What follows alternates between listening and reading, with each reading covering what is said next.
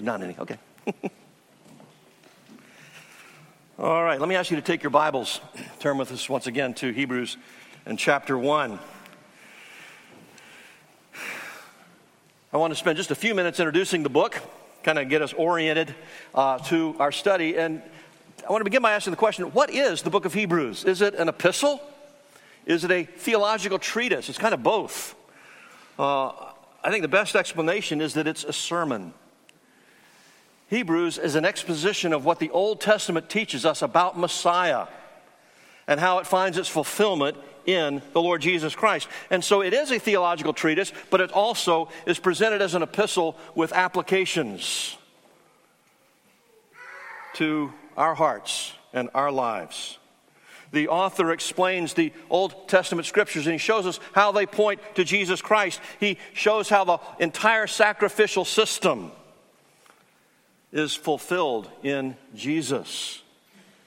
But he does make very direct applications to our hearts, to our lives, to what we believe.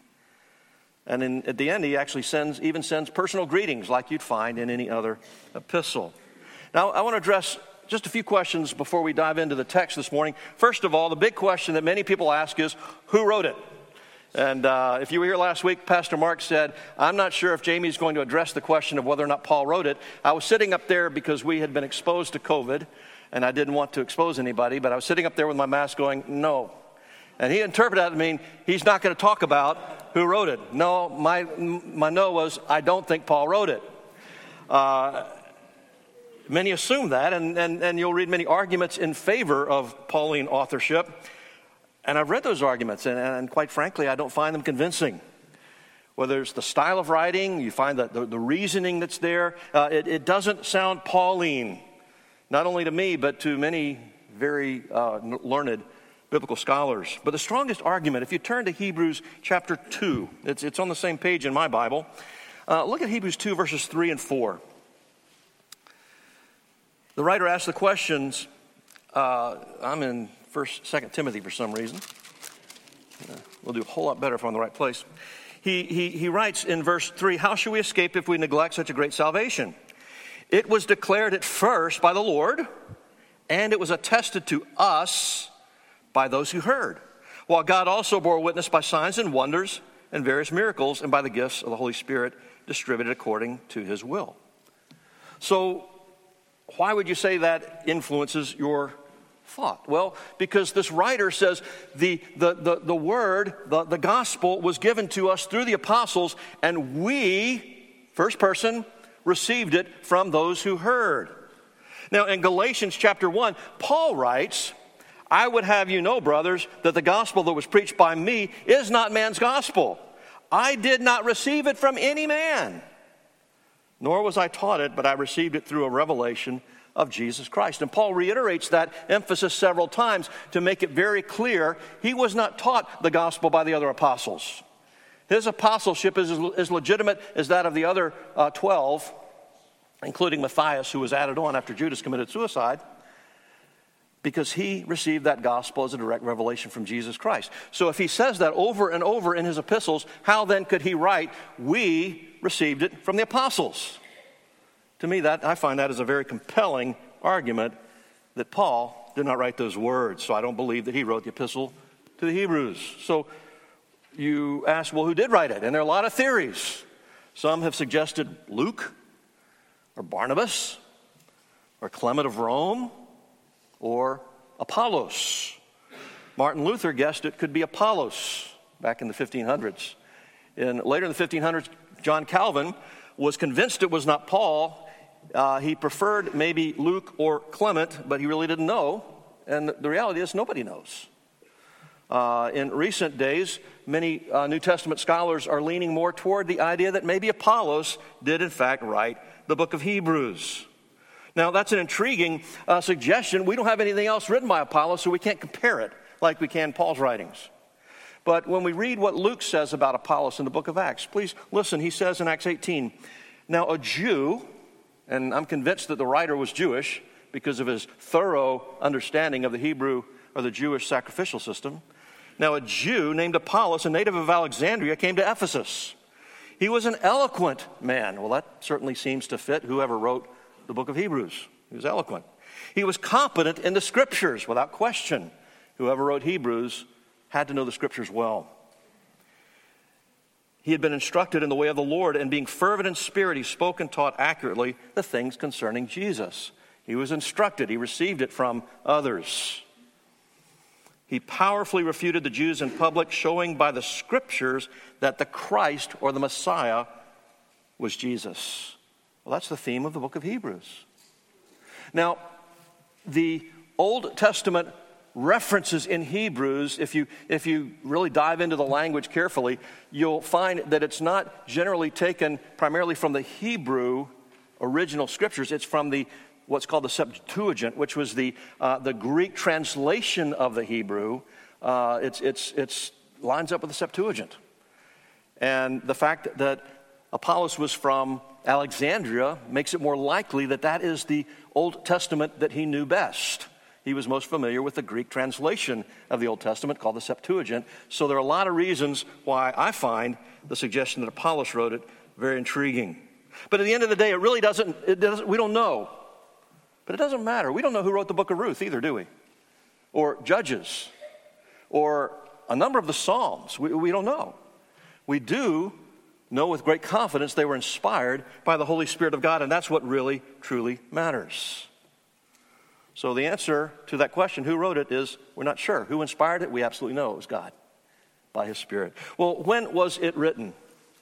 That question is a little easier to answer because there's a very strong indication that in this book that the temple worship was still going on. And that's significant. He speaks of the priests carrying out their priestly service day after day after day, and bulls and goats being sacrificed constantly. Well, the Roman army came in and utterly laid waste to Jerusalem in 70 AD. That's a well-attested fact of history. The temple was completely demolished, and the sacrificial system ceased, and it has never been resumed. 70 AD, which means Hebrews almost absolutely could not have been written, unless the writer was ignoring that, could not have been written before that. And so the general opinion is it was written somewhere in the mid-60s AD. He mentions toward the end of the book Timothy being released from prison, so it would be a little bit later. It wouldn't be early in the church, the time of the first early church. Be a little bit later, and 65 AD would be reasonable. Next question arises: who was Hebrews written to? Who was addressed? Well, generally in an epistle, Paul would say, Paul to the believers in Rome or to the church at Ephesus or whatever. There is no location or church or group identified. We assume from the contents that it is primarily Jewish believers that are being addressed here. Some believe he's writing to Jews in Jerusalem. Some believe he's writing to Jews who are suffering persecution in Rome or in its whereabouts, because late in the book, the writer says, those who have come from Italy send greetings. And it sounds like maybe some of your people who came out from you and are now where I am, whoever the writer is, came from Italy, which is where you are, they send you greetings. That may be an accurate interpretation of that, but we really don't know. But the point is, it was most likely a Jewish Christian audience reading this letter. And one of the writers that I read had this somewhat humorous statement. He said, the book of Hebrews was written by a Hebrew author to Hebrew Christians, telling these Hebrews to stop acting like the Old Testament Hebrews. Because the Old Testament Hebrews were so quick to turn aside. They were fickle. They did not endure. And persevering and enduring is one of the main themes, one of the calls in the book of Hebrews. Stand fast, endure, do not turn back from following after Christ. And that's one of the reasons, that's the reason why there's such an emphasis on the supremacy of Jesus Christ. He is worth whatever difficulties you may encounter in your Christian life. The call of discipleship, Jesus said, whoever would come after me, let him deny himself, take up his cross, and follow me. And apparently, from what we read in the text, we believe that Jewish Christians had denied themselves. They had taken up that cross. They'd followed Jesus, and now they were finding that cross very heavy to bear. Some were asking the question, is it really worth it? and it was increasingly difficult to persevere, and some possibly were even tempted to turn back.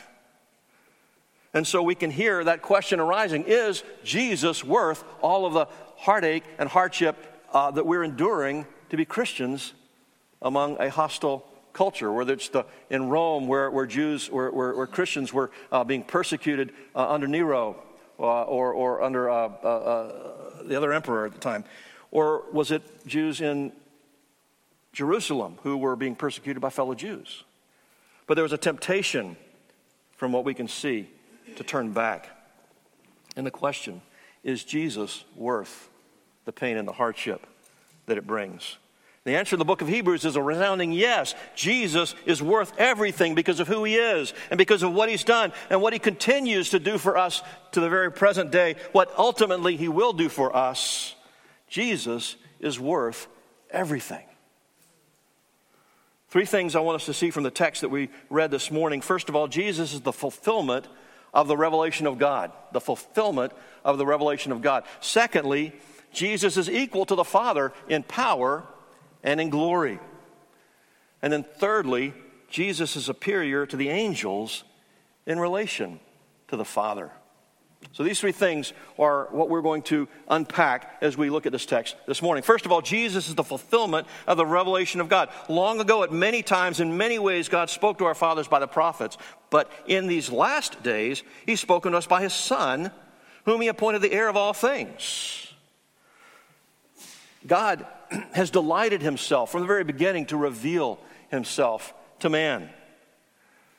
You remember in the Old Testament prophets, these humorous depictions of idols where they have mouths but they can't speak, and they have hands but they can't act, and feet but they can't move, and those who make them are like them or will be like them.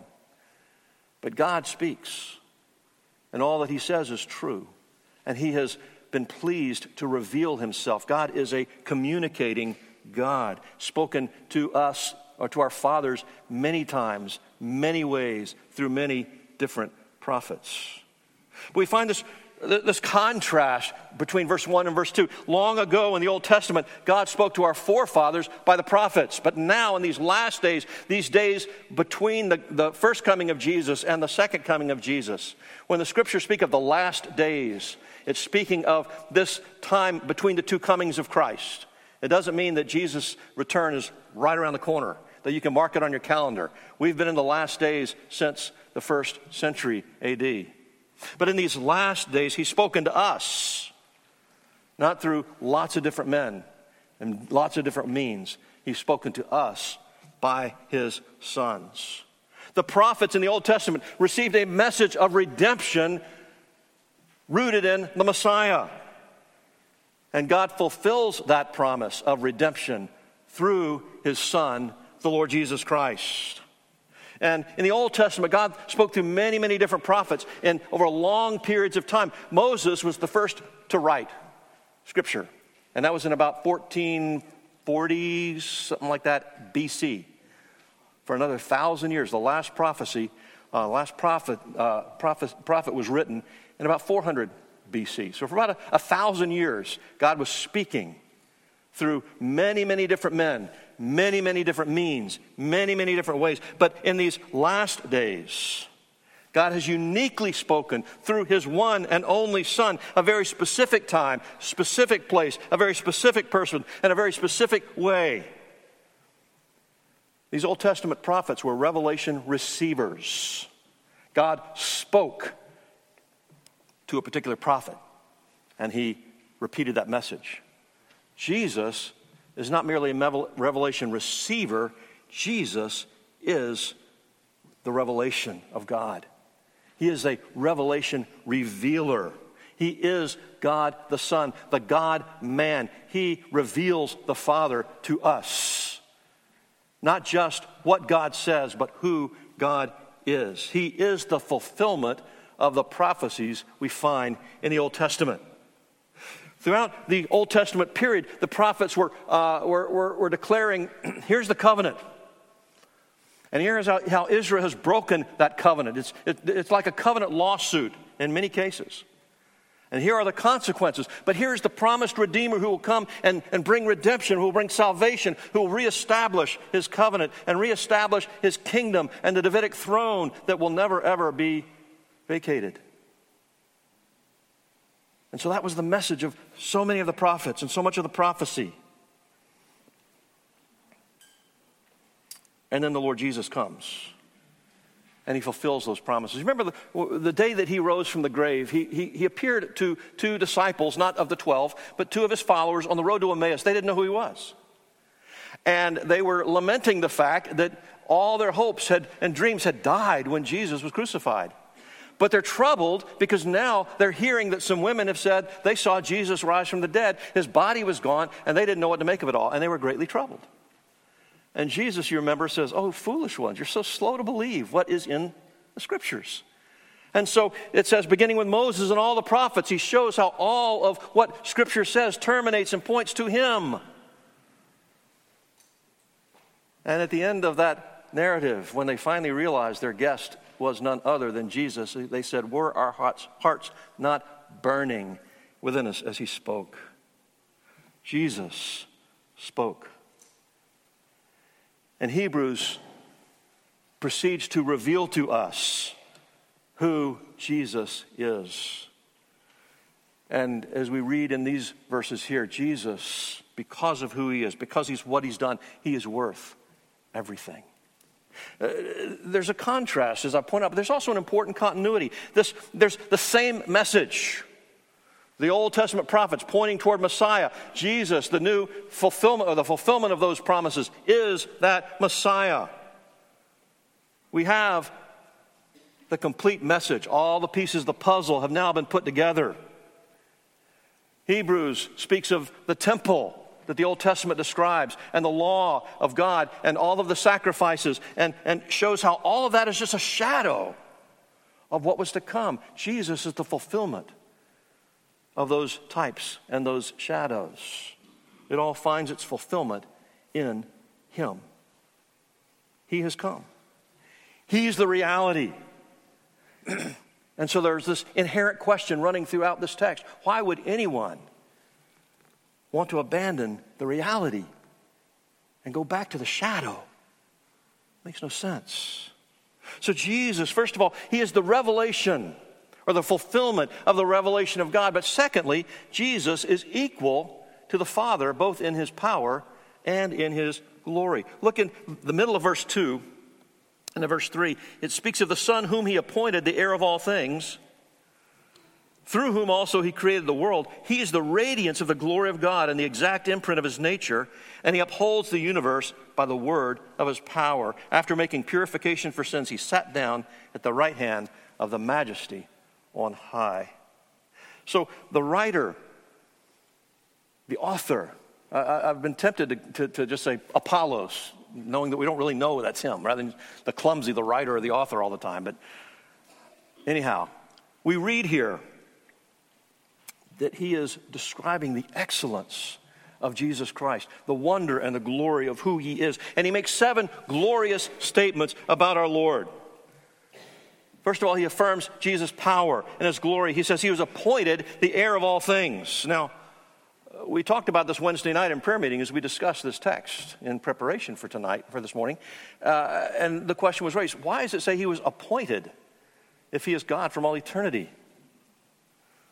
He is God the Son, the second person of the Trinity. So how was it possible for him to be appointed heir of all things? Does this somehow call into question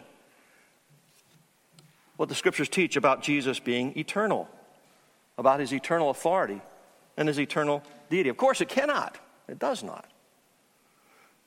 But there is mystery in the Scriptures surrounding God, the Godhead, the Trinity, 3 persons and one God. We can formulate it. We can speak of Father, Son, and Holy Spirit, 3 persons and one God. We can speak of the Lord Jesus as the only Son of God is the Lord, or the only mediator between God and man is the Lord Jesus Christ, who, being the eternal Son of God, became man and so was and continues to be both God and man in 2 distinct natures and one person forever. Now you're saying, did you make that up? No, it's in the catechism. It's actually in the back of our hymnal. Who is the only mediator of God's elect? The Lord Jesus Christ, eternally God, At the incarnation, he became man, and for all time, he is God and man, two distinct natures, one person forever. And so, the writer of the Hebrews is not speaking of the eternal Son of God inheriting something that was already his, but rather as the God-man, God who became flesh. Never before had man, any man, held such authority. Never before could anyone say, this man is the heir of all things. But Jesus, the God-man, inherits that as the reward of his obedience to the Lord at Calvary. This concept takes us back to Psalm chapter 2, verse 8. Psalm 2 is a messianic psalm. Remember the heathen raging and taking counsel against the Lord and his anointed. But in verse 8, the Father says to the Son, ask of me, and I will make the nations your heritage and the ends of the earth your possession. He inherits. He is made the heir of all things, which reflects what Jesus himself declared in the Great Commission. All authority in heaven and earth is been given to me. Now, from all eternity, he already had all authority in heaven and earth. That is the God-man. It is given to him in a new and unique way. The second thing we see here is that Jesus not only is the heir of all things, we read it is through Jesus that the world was created. That's an amazing statement to think about. Genesis 1:1, we all know it. In the beginning, God created the heavens and the earth. Well, the writer of the Hebrews says it was through Jesus, it was by him that the heavens and the earth were created. Now, that is as clear an affirmation of deity as you can imagine. If God created the heaven and the earth, and it was all created by Jesus, then Jesus must be God. Turn with me to John chapter 1. It shouldn't surprise us that we read these words here because we see it several other times in the Scriptures. John 1 very powerfully makes that declaration.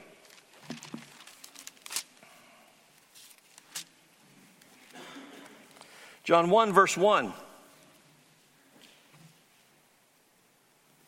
John says, in the beginning was the Word, the Logos, that final revelation. And the Word was with God, and the Word was God, deity of Christ. Right out of the chute. The Word was God. And he was in the beginning with God, face to face with God, literally, which means there's more than one person in the Godhead. So now we're finding the deity of Christ. We're finding the multiplicity of persons in the Trinity. He was in the beginning with God. All things were made through him, and without him was not anything made that has or that was made. Jesus is the agent of creation. God created everything. How did he do it? He created it through the work of his own Son, the Lord Jesus Christ, who is God the Son. Turn with me to Colossians chapter 1, if you would. Paul affirms the very same thing in Colossians 1. After Romans and 1st and 2nd Corinthians, there's Galatians, Ephesians, Philippians, Colossians. If you have a pew Bible, it's page 983. But Colossians 1,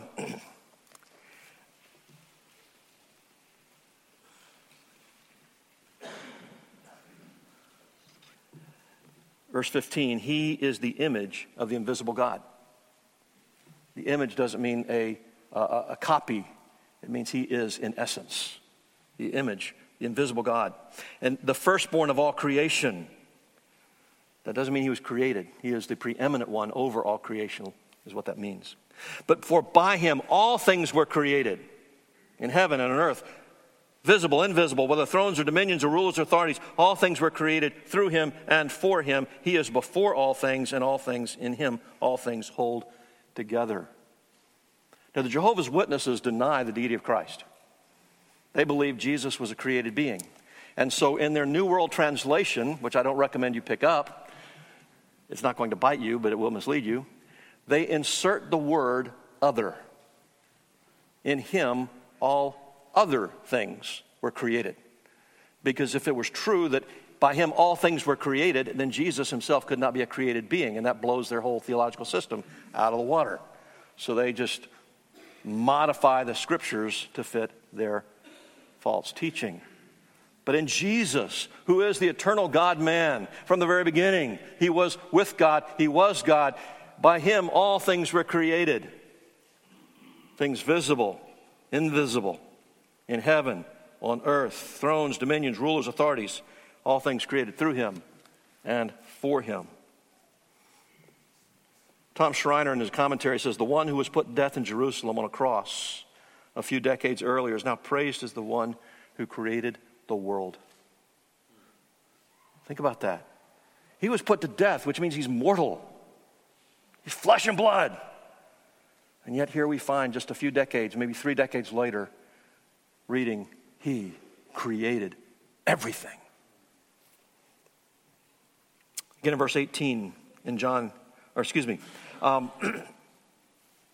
here we find God the Son. Jesus is the divine agent of creation. There's nothing in existence that exists apart from his direct agency or his direct working. But not only is he the author of creation, he's the author of the new creation. He made cleansing, purification for our sins. I'm getting ahead of myself. We'll get to that in a moment.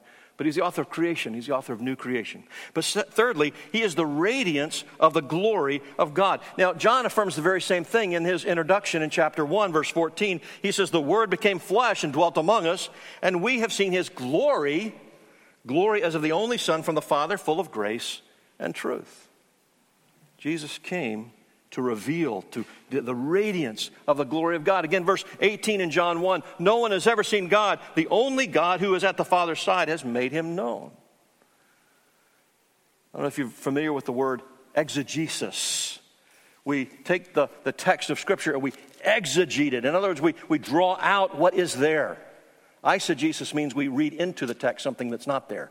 Exegesis, we draw out what is there. The Greek word in John 1:18 is, no one has seen the Father, but God the Son has exegeted him. He's made him known. It's a little freebie. He's the radiance of the glory of God in his humanity. While he lived here on the earth, Jesus was uniquely revealing the glory of God. In his high priestly prayer, he says to the Father, John 17:4, I glorified you on earth, having accomplished the work that you gave me to do. He brought glory to his Father. But he doesn't merely reflect the glory of God. You and I are called to reflect the glory of God. But he radiates the glory of God. It's his by right because he is God the Son. He is the God-man. And so back in John 17, that high priestly prayer, verse 5, he says, and now, Father, glorify me in your own presence with the glory I had with you before the world existed. But the indication we find in Hebrews is an even greater glory. Because the glory Jesus had before the world existed was simply glorious beyond our imagination, but as the second person of the Trinity. Now it's the God-man who has accomplished and fulfilled all that he revealed he would do. And it's even greater glory, if that were possible. So we have Jesus in that prayer referring to that pre-incarnate glory that he shared with his Father. But while he lived on this earth, that glory was veiled for the most part. You remember the Mount of Transfiguration, that veil came down. And James and Peter and John saw Jesus, and it tells us the radiance of Christ was overwhelming. His face shone like the sun. His clothes became white as light. And when God spoke, they were terrified and they fell on their faces. You remember Isaiah chapter 6. Isaiah sees the glory of God. And he's undone. But it tells us the angels who had never sinned are veiling, they're covering their faces from the glory of God. It was overwhelming to the angels, the sinless angels are covering their faces, shielding themselves from the glory of God. And in John chapter 12, John tells us that Isaiah saw Jesus' glory and spoke of him, referring to that very text. So what the angels were shielding their faces from the glory of the pre-incarnate Son of God, Jesus came to reveal the glory of his Father. He is the radiance of the glory of God. But we read even further, he's also the exact imprint of the nature of the Father. And this statement is connected to what we just read. He is the radiance of the glory of God and the exact imprint of his nature. Now, what do you think this word imprint means? Kids, have you ever taken an ink stamp and you stamp the ink and you make a stamp on the paper? Have you ever done that? You make an imprint of what's on the stamp. If you have a coin, a quarter, let's say, and you look at the quarter, on the head's side is the head of George Washington. Now, I'm not telling you that coin is George Washington. I'm telling you that coin is an exact imprint of the press that pressed down and made that coin. It's a perfect reflection of what's in the original press or the original machine. And so in the same way, Jesus is an exact reflection or an exact expression of the nature of his Father. This stamp of the Father's nature is borne by the Son, the Lord Jesus.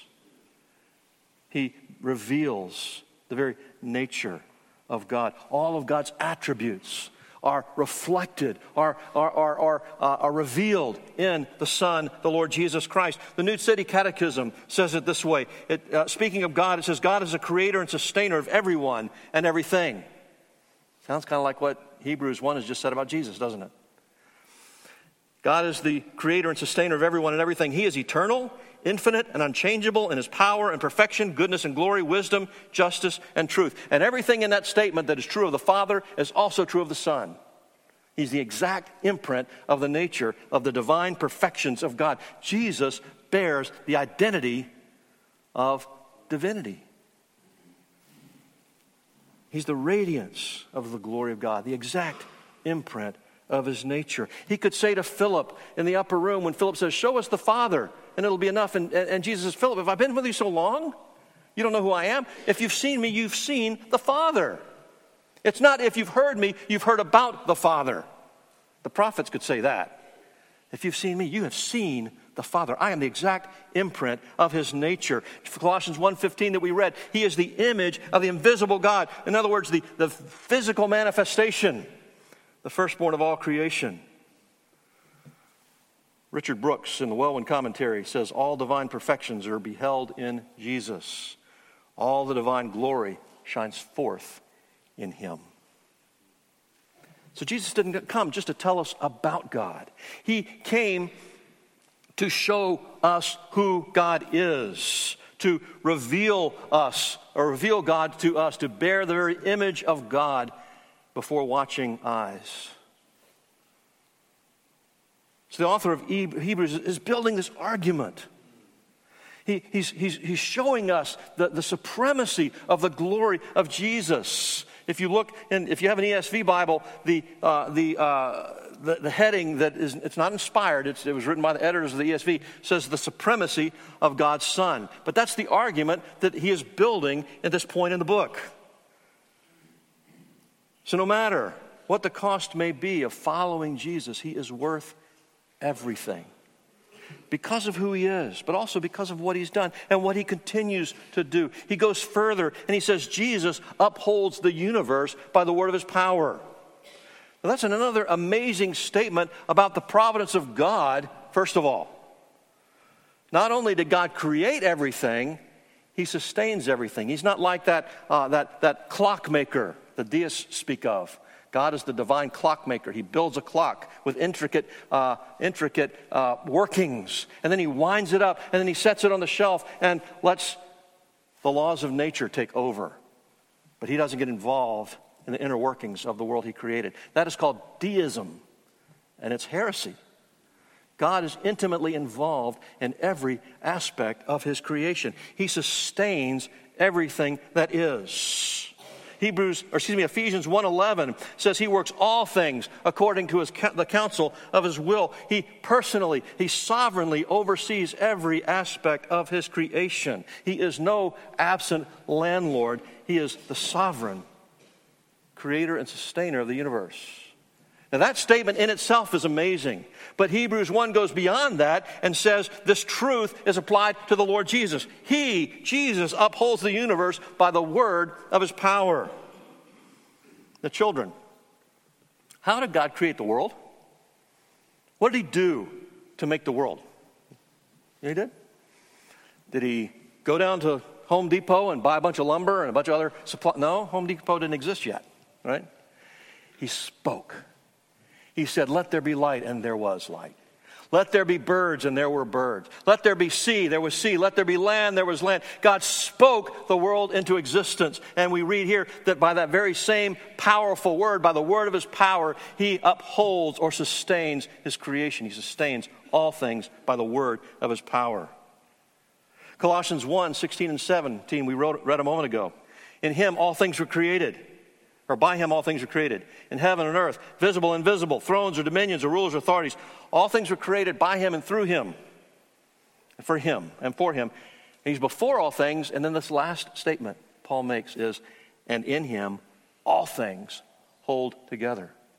And if at any moment Jesus chose not to uphold all things by the word of his power, if he withdrew that word, it would all come apart.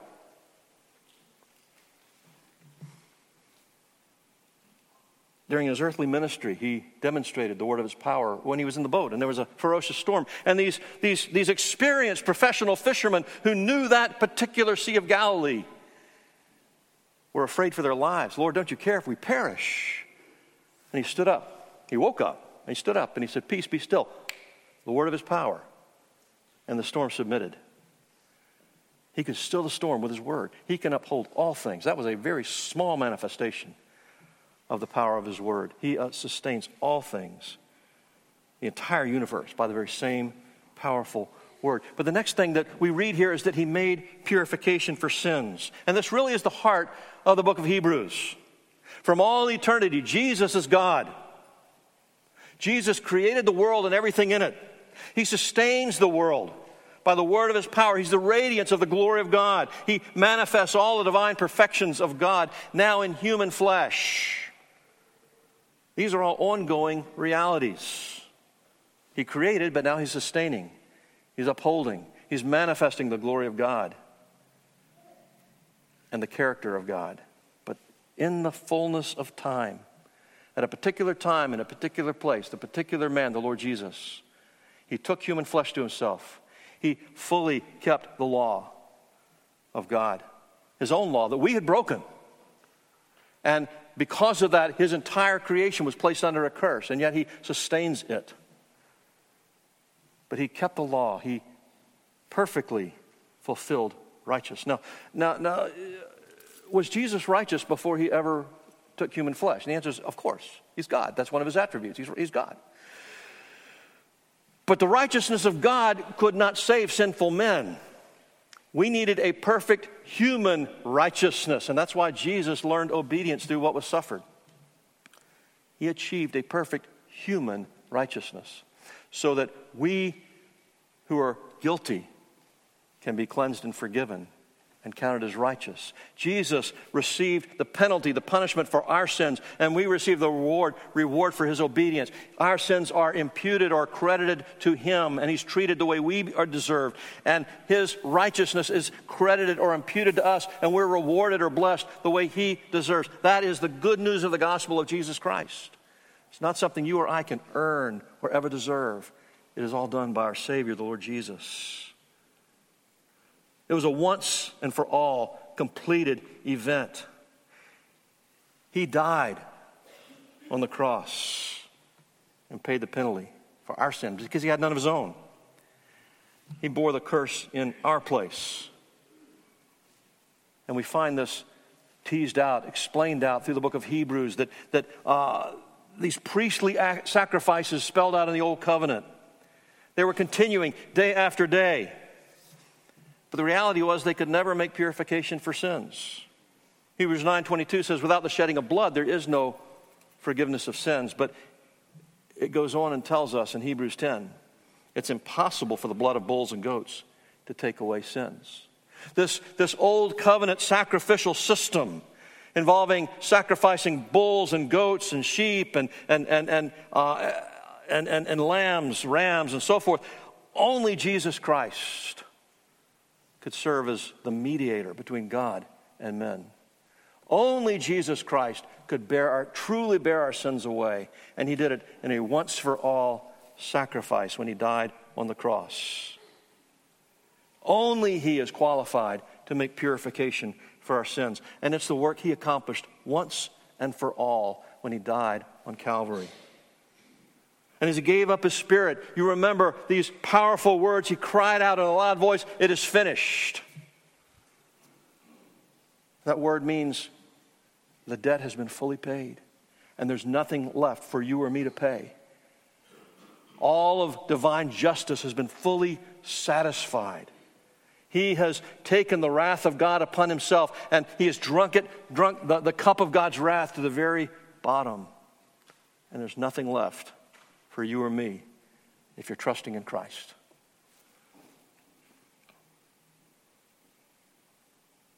However great the work of creation might be, however great his work of sovereign sustaining and providence might be, the work of new creation is even more great and more glorious. The work of purification for sins, the work of salvation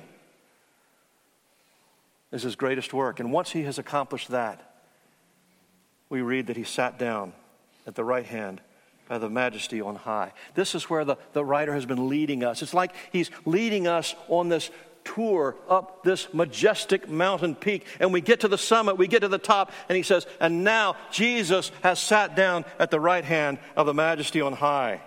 This crucified, resurrected Lord has now been exalted to glory in heaven. But it's very significant the way it's expressed here. It says he sat down.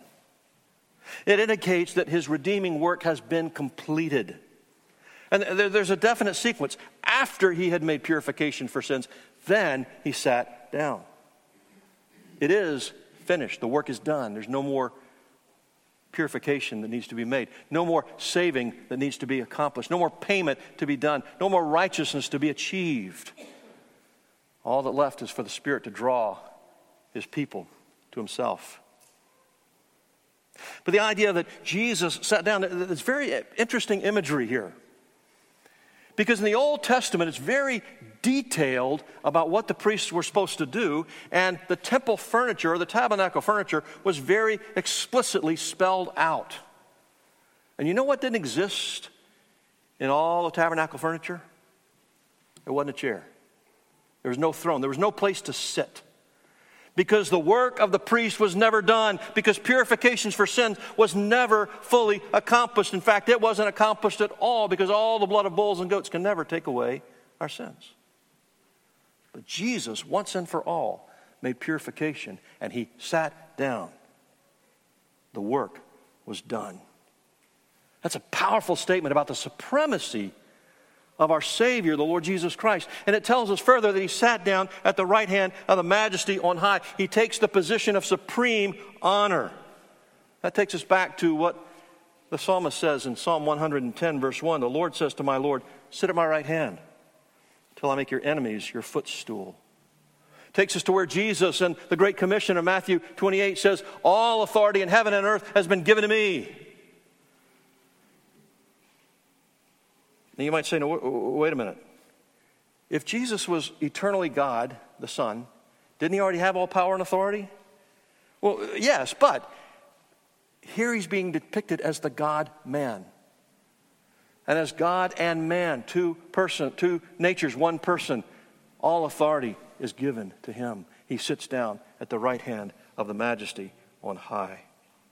Never before had any man had such privilege or such honor, reserved only for the one, the Son, the God-man, Jesus Christ, exalted to the highest place. Philippians 2 tells us that after he became obedient, even to the point of death on the cross, God exalted him to the highest place and gave him the name above every name, that in the name of Jesus every knee should bow in heaven and earth and under the earth, and every tongue confess that Jesus Christ is Lord, to the glory of God the Father. Let me ask you this question. Is that the joyful confession of your heart? Jesus is Lord. Jesus is my Lord. Because every person in this room one day will confess that. And you will either confess it with great joy because he's your Lord, or you'll confess it with great sorrow and regret because you will know he is the Lord, and yet you did not embrace him. Hebrews 2 asks the question, how shall we escape if we neglect such a great salvation? We're not going there yet, but the writer is saying, look how wondrous, how glorious, how supreme Jesus is above everyone and everything in all of existence. Sits down, co-equal in glory and power with the Father in heaven. In Revelation 19, verse 6, it says, Jesus is the King of kings, the Lord of lords. All authority. So he's the fulfillment of the revelation of God. He is equal to the Father in power and in glory. And then finally, he is superior to the angels in relation to the Father. Why do we find this emphasis on angels in the book of Revelation? Some suggest that angel worship was a feature in that first century Judaism, and some Christians were tempted to go back. Now, I say that can't be. Because the reason that the Jews rejected Jesus as God is because they were fiercely monotheistic. They would not worship any but God the Father alone. So the idea that they would worship angels, that they know are created beings, there's no claim that they are worthy of our worship. That makes no sense. But angels were the means of God revealing himself many, many times, many places, often by angels. Angelic visitors would come to the prophets and reveal to them what God wanted men to know. They were bearers of revelation. And so what an angel had to say was very important. An angel appeared to Zechariah in Luke chapter 1 and said, Zechariah, you and your wife Elizabeth in your old age, you're going to have a child. And he's going to be that forerunner to the Messiah, John the Baptist. In Luke 1 later, the angel Gabriel appeared to Mary and prophesied to her that she was going to have a son even though she'd never known any man. As a virgin, she would become pregnant because God the Spirit would overshadow her. And she would give birth to the Messiah, the Son, the Lord Jesus. And then in Matthew chapter 1, we read that the angel appeared to Joseph. He found out that his wife was pregnant, or his fiancée, she was pregnant, and he knew that he wasn't responsible for that. And so he was reluctant, in fact, afraid to take her as his wife. And so the angel appeared to Joseph and said, don't be afraid to take Mary as your wife, because that which is in her is from the Holy Spirit. And you'll call his name Jesus, because he will save his people from their sins.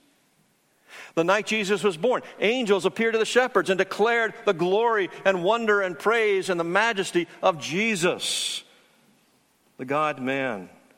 Angels brought the word of God to men.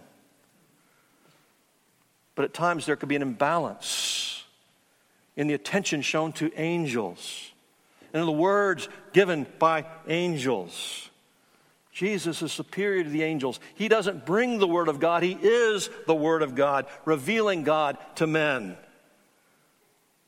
So the angels, even in the New Testament, drew attention to Jesus. So to go back and focus on angels, what are they telling us? They're saying Jesus is supreme, and he's supreme to us. As we'll see later, angels are merely ministering spirits. The last two verses in Hebrews 1, verses 13 and 14. To which of the angels has he ever said, sit at my right hand until I make your enemies a footstool of your feet? Reflecting what we read in verse 4, but going back to Psalm 110. But then we read verse 14. Are they not ministering spirits? Sent out to serve for the sake of the one, or for those who are to inherit salvation? That's us, believers in Christ. They're ministering spirits, nothing more. And so Jesus, having become as much superior to the angels as the name he's received is superior to theirs, is more excellent than theirs. He is God, the Son. He is equal with the Father in glory and power. He is the one, John tells us, from whom angels shielded their face as God revealed his glory to Isaiah. And the name that Jesus receives is more excellent than theirs. Again, we read of angel Gabriel. We read of the archangel Michael in Revelation, where the archangel Michael and his angels go to war against the devil and the dragon. And these names, Gabriel and Michael, they fire our imagination as these glorious, majestic, spiritual beings. But the name of Jesus is far more excellent, far more glorious. And when we say the name, that simply means he, because the name is the identity. Jesus is more glorious than any other being. There's discussion by some. What do we mean he inherited a name? Tom Schreiner again says, the author's not suggesting that he's become greater than the angels as the eternal Son of God. His argument, anticipating chapter 2, which we'll see, is that the Son of God has become greater than the angels as the God-man. Again, achieving that perfect human righteousness and accomplishing for us salvation and all glory being given to him. Now, some ask the question, well, what name exactly was given to Jesus that is more excellent than the angels? That's not the right question. The reality is, whatever, if it's in Revelation, we see that Jesus is called the Word of God, Revelation 19. Later in the chapter, it tells us that on his robe and on his thigh are written the name King of Kings and Lord of Lords. But early in the same chapter, it tells us he has a name that no one knows but himself. The point is not the actual name. The point is what that name represents, his identity, his essential character, his nature, what he is. And so what he is, the name describes what he is, and it's greater, it's infinitely greater and more excellent than the angels. From eternity has always been God. But here we find in chapter 1 the exaltation of Jesus Christ, the God-man. Brothers and sisters, this is our Jesus. This is our Jesus. Are you trusting in him as your Lord and your Savior? Is he your Jesus? He is the Messiah. He's the promised one, the anointed one. He's the prophet greater than any other prophet because he's the final word. He doesn't just bring the word, he is the word. He is the great high priest, greater than any other priest because he alone made purification for our sins. He is the King of kings and Lord of lords. He is prophet, priest, and king as our Messiah. The author's not merely interested in helping us formulate an accurate theology or an accurate Christology, a study of Christ. He wants to thrill our hearts. He wants to lead us to a deeper and more heart-engaged worship of the Lord Jesus Christ. He wants to inspire us to trust him absolutely, even when bearing the cross becomes very heavy, wearying, even agonizing. So that brings us to the triumphant conclusion, no matter the cost of discipleship, no matter the weight, no matter the agony that cross may bring into your life, whatever the pressures this life, this world may bring upon you, Jesus is worth everything. Amen.